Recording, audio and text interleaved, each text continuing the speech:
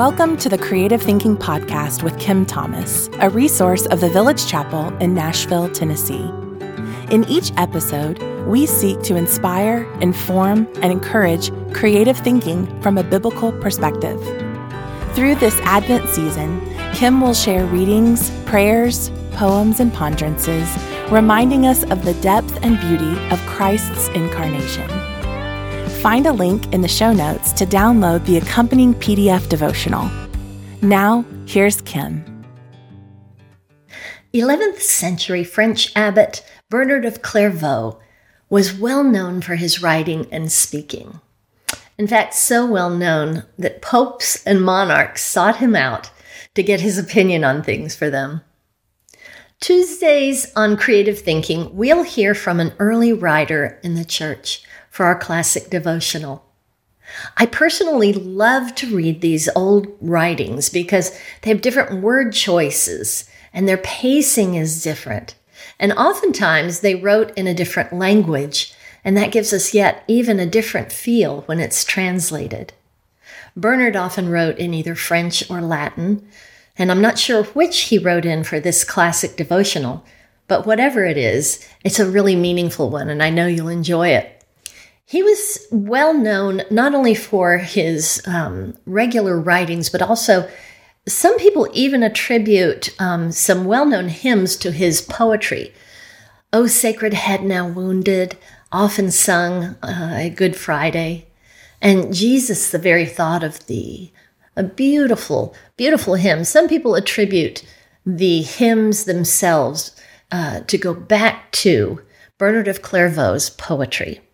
So a very influential writer in general, but probably his most well-known writing is his book called On Loving God.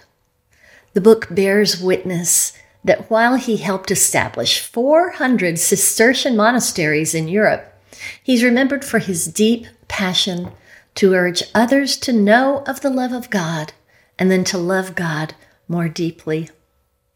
In his devotional writing, Bernard reminds us that while we typically celebrate and remember the first coming of Christ during Advent, and then the second coming of Christ in Advent as we anticipate that arrival, when he will set all things right, there is yet a third coming, his daily coming when we live in union with Christ.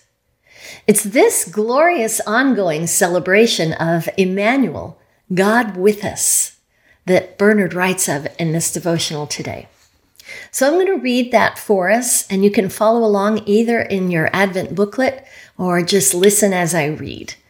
Here we go. Three Comings of the Lord by Bernard of Clairvaux. We know that there are three comings of the Lord. The third lies between the other two.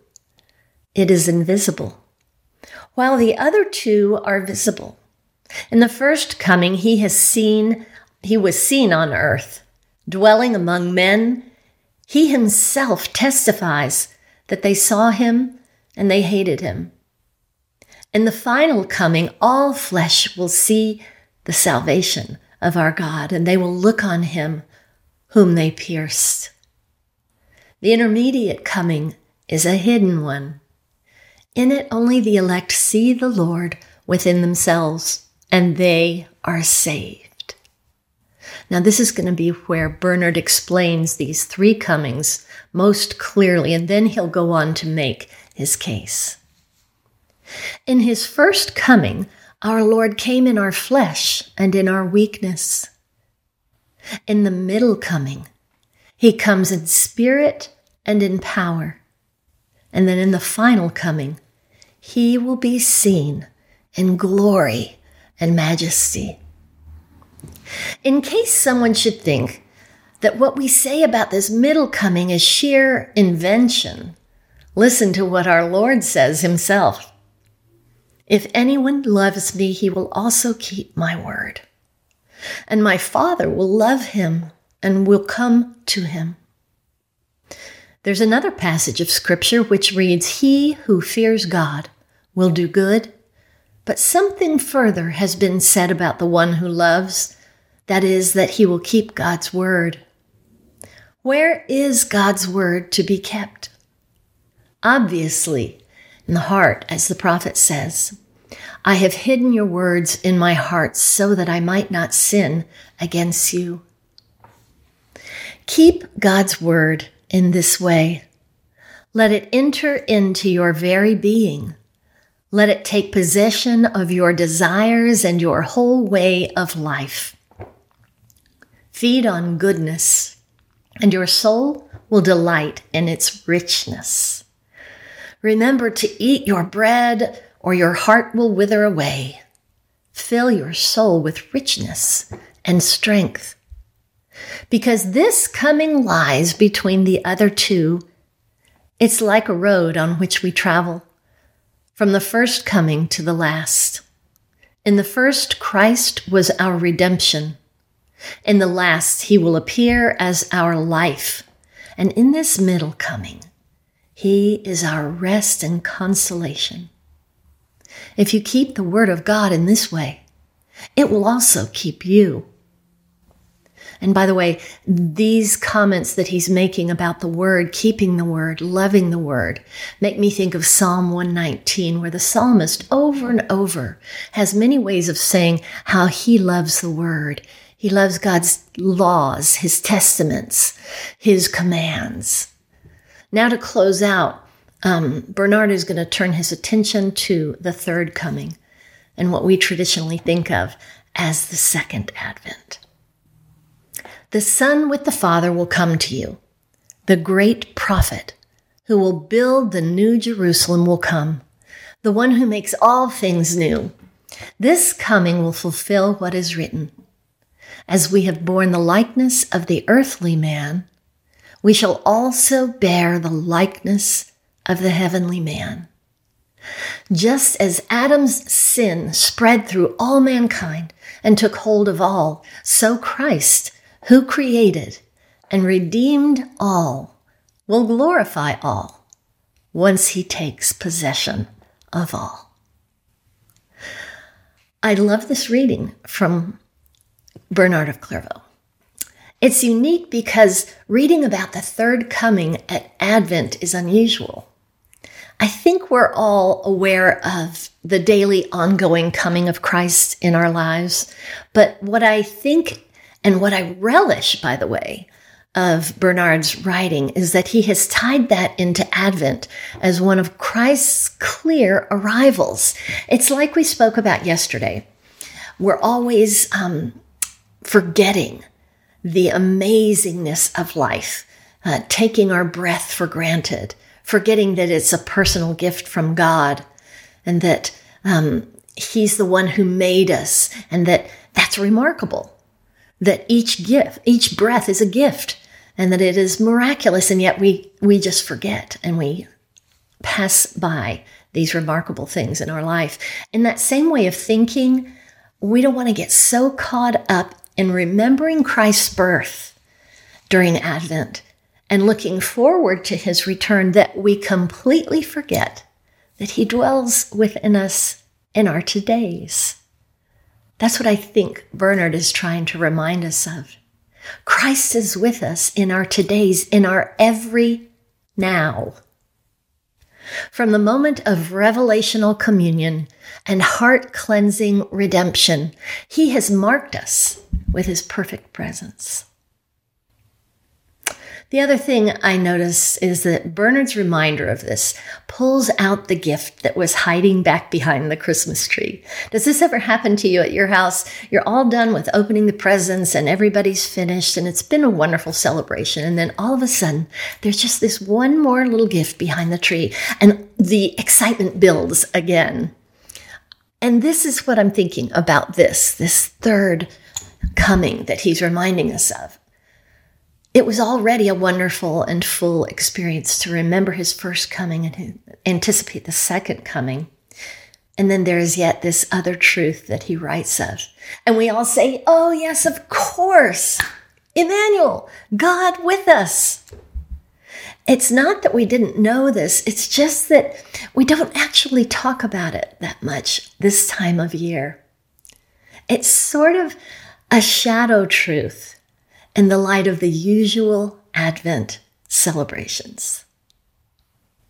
I'm grateful for our 11th century brother to remind us and to send us back to these scriptures that are not traditionally Advent scriptures, but they are the application of Emmanuel, God with us. Let's look at John 15, verse 4. Abide in me and I in you. As the branch cannot bear fruit by itself unless it abides in the vine, neither you unless you abide in me. That speaks again to that third coming that we often forget in Advent, that he is within us. He abides with us daily. And then 1 Corinthians 6:17, but he who is joined to the Lord becomes one spirit with him. And one of my favorites from Colossians 1, verse 27.